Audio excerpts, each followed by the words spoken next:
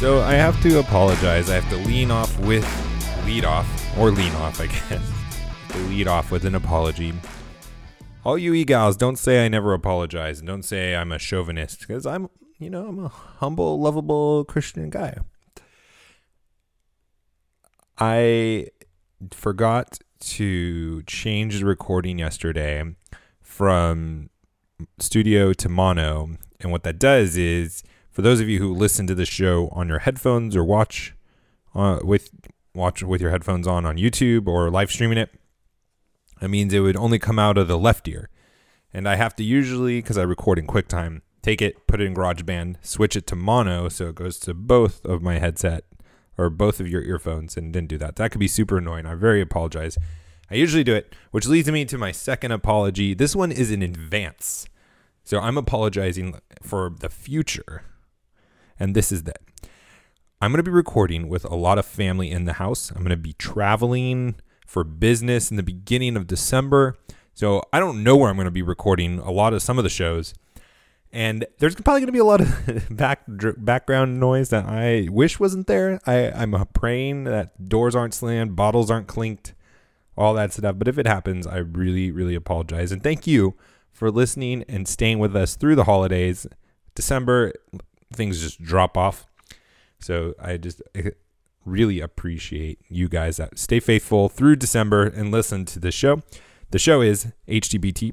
My name is Matt Williams. Thank you for listening, as I just said. We are part of the Fight Laugh Feast Network. Over to fightlaughfeast.com. Put in HTBT in the memo field and you'll get a mug, a 15-ounce mug that even a 6'7" giant, if you want to know what it was like to look at Goliath, you need to know our club member Chad, who has a mug, shared it on Twitter. He's 6'7" and all four fingers fit into the mug.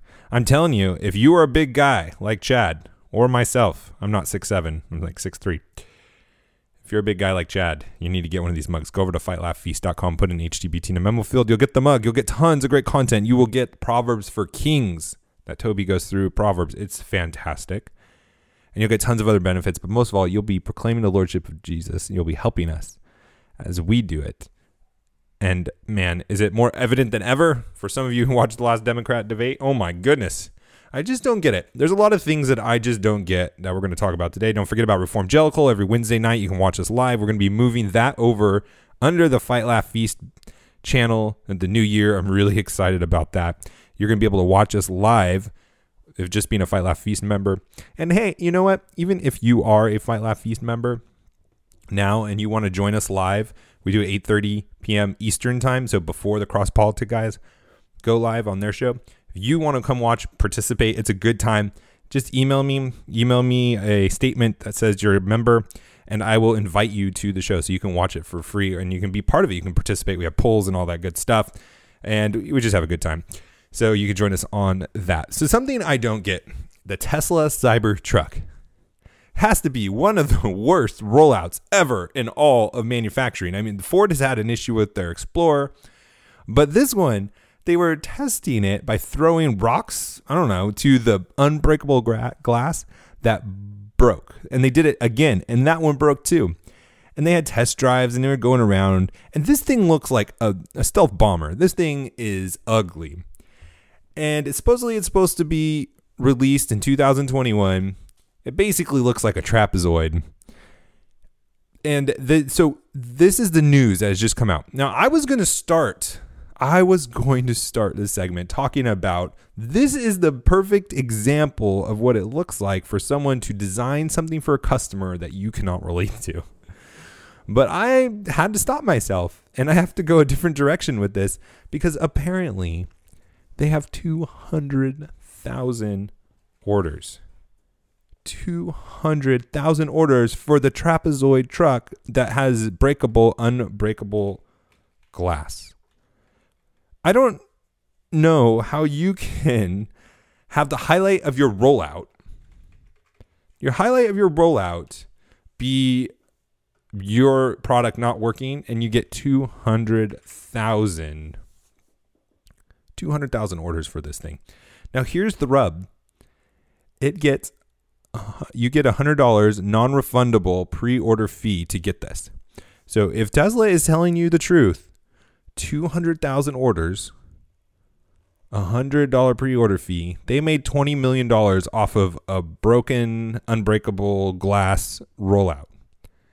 And all you can see so far is just some specs. You have the shell. You can go on a little test drive, but like the dash, there's nothing. It's just the pad and the steering wheel, and you can go. It's comical, and it's just a good reminder for us that even when you plan, even when you do well, you may not succeed. And even when you mess up, that you can still be successful. You can still be successful. And it doesn't always come down to how well you execute. And sometimes it's just in the cards and how God allows things to happen. But there it is. The Tesla truck that is completely ugly, that I would never get in 1,000 years, has 200,000 orders and has already made $20 million from their pre-order fee. Fantastic. I mean, this thing might not even come out in 2021. You know how his record is with rollouts. But you know my disdain for Tesla, just from nothing to do with Tesla whatsoever, if you've been a long time listener of the show. Speaking of disdain, Trump 2020 is in the news again, and it is because of social media. Facebook is joining the possible networks that is going to limit political ads. Now, before, we were talking about it in the context of Twitter, and I was thinking, man, you know what? This is a really good advantage for Trump. Why would they be doing this? He has an enormous amount of followers. Twitter is only around today, or how it is today and how popular it is today, because of Trump. Twitter was crashing. If you remember, during the election before Trump, in 2016, 2015, Twitter was in trouble. People were leaving. There was no reason for it. They were trying to do all these different things. They were rolling out larger character limits and all of this stuff, and they didn't know what to do. Jack Dorsey didn't know what to do, and he was trying a bunch of different things. But then Donald Trump came along and personally tweets. And all the reporters, all the political pundits, all the political junkies that want to be in on the cutting edge, that want to get into debate, Christian Twitter started coming in, and all of the cool people, not just the cool people, the cool people. I don't know why I said that twice. I didn't mean to. And they saved it.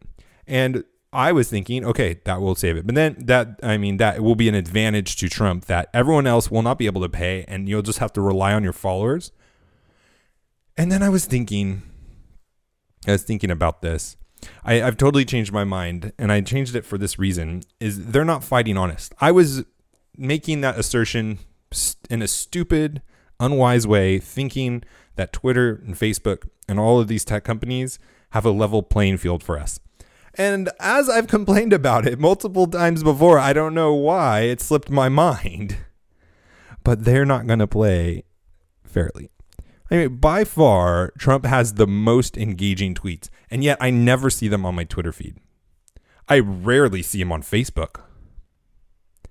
So it doesn't matter how many followers you have, which is the currency of social media. If you were ever wondering, like, what gives you weight in social media? It's not your arguments, it's the size of your following, which, you can hate and you can snuff, but at the same time, you need to understand that if you want to be taken seriously on social media, the higher the followers you have, the more serious you're going to be taken. It's just the world we live in down there in the sewage of social media.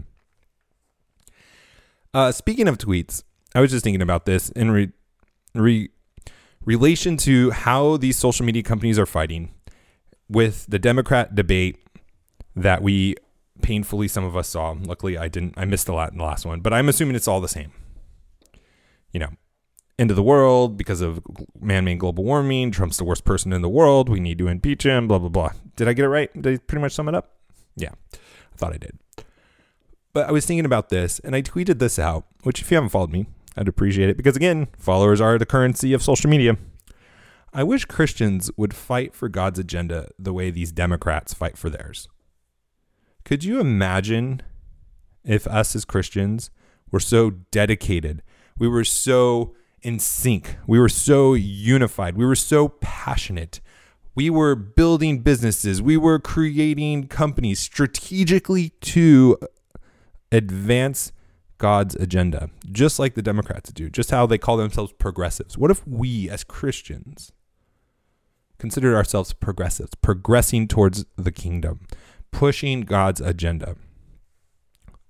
And what if we hated sin as much as the Democrats hate Trump? Could you imagine? Like, some of these people can't even say his name. What if we hated sin that way? Not the sinner. What if we hated sin that way in our own lives, in our families' lives? What if we attacked it? What if we banned it? What if we removed it? What if we had different platforms and we had different practices and different liturgies that would keep us from even saying sin, even having it on our lips? This world would look so different. It would look so different. Hopefully that's encouragement, not a discouragement. Just a little friendly reminder that we are going to have advertising slots open right now. We'll see. I mean, it's always changing at the end of February and beginning of March. So if you want to advertise like some of our other advertisers, we have one last week. We're going to have them back this next week. And then we're going to have a new sponsor in the beginning of the year. But we have some spots open on February. So if you want to reach thousands of people that are business minded, that are looking for business tools, ways to grow their wealth, ways to have new side hustles and all those things, and then you can reach out to me, Matt at howtobuild10.com. I'd love to talk to you about what you're doing. Kroger brings farming to its stores and it pushed to get greener. And this is where I got my title. Hydroponics is not just for weed anymore. It's nice to see hydroponics going to be used in a context besides smoking weed. And then, that brings me back to my Long Beach Snoop Dogg days. I never lived in Long Beach. In fact, I hated Long Beach. And I wasn't, Snoop Dogg, like, he had some good songs, but some were like, oh, come on, are you kidding me? Kroger is bringing it back. Now, if you are in a state where you have a Ralph's, like California, that's Kroger. Kroger owns Ralph's. And this is really interesting. They're partnering with a German startup called Infarm. And they're piloting 2 stores and rolling out 15 more because of the success they're having. Now, this is something that if you don't work with big businesses, what will happen is, because it's such a big ship, a business, there's so many moving parts. You can't just try something with everyone, and if it fails, you're going to take a huge hit. So how you kind of hedge and how you roll out and you learn quickly in a big corporation is you have pilots. And you start out with a certain division, a certain location. It depends on how your organization is structured. And you prove the model. And if it is a success, you prove I shouldn't say the model, but you prove the process improvement, or you prove the new product you're rolling out. Like, it could be a new kind of, milk, or a new kind of farm, or whatever it is. Or it could be a different kind of invention like this Infarm. And so they started with 2 stores, and it was a success in those 2 stores, which means they made money. And so they're rolling out to 15 more stores. And what they're doing is they're growing these vegetables, lettuce, kale, cilantro, parsley. They're growing it in the store. They're growing it in the store, which is interesting because they're cutting out the supply chain of shipping it, having it grown in a farm, and moving it to a store. And I just wonder what that is going to mean for, for what stores are going to look like in the future. Are we going to have a farm like on top where all the, we're breathing the CO2 and the plants eat the CO2 because, it's not actually a toxin.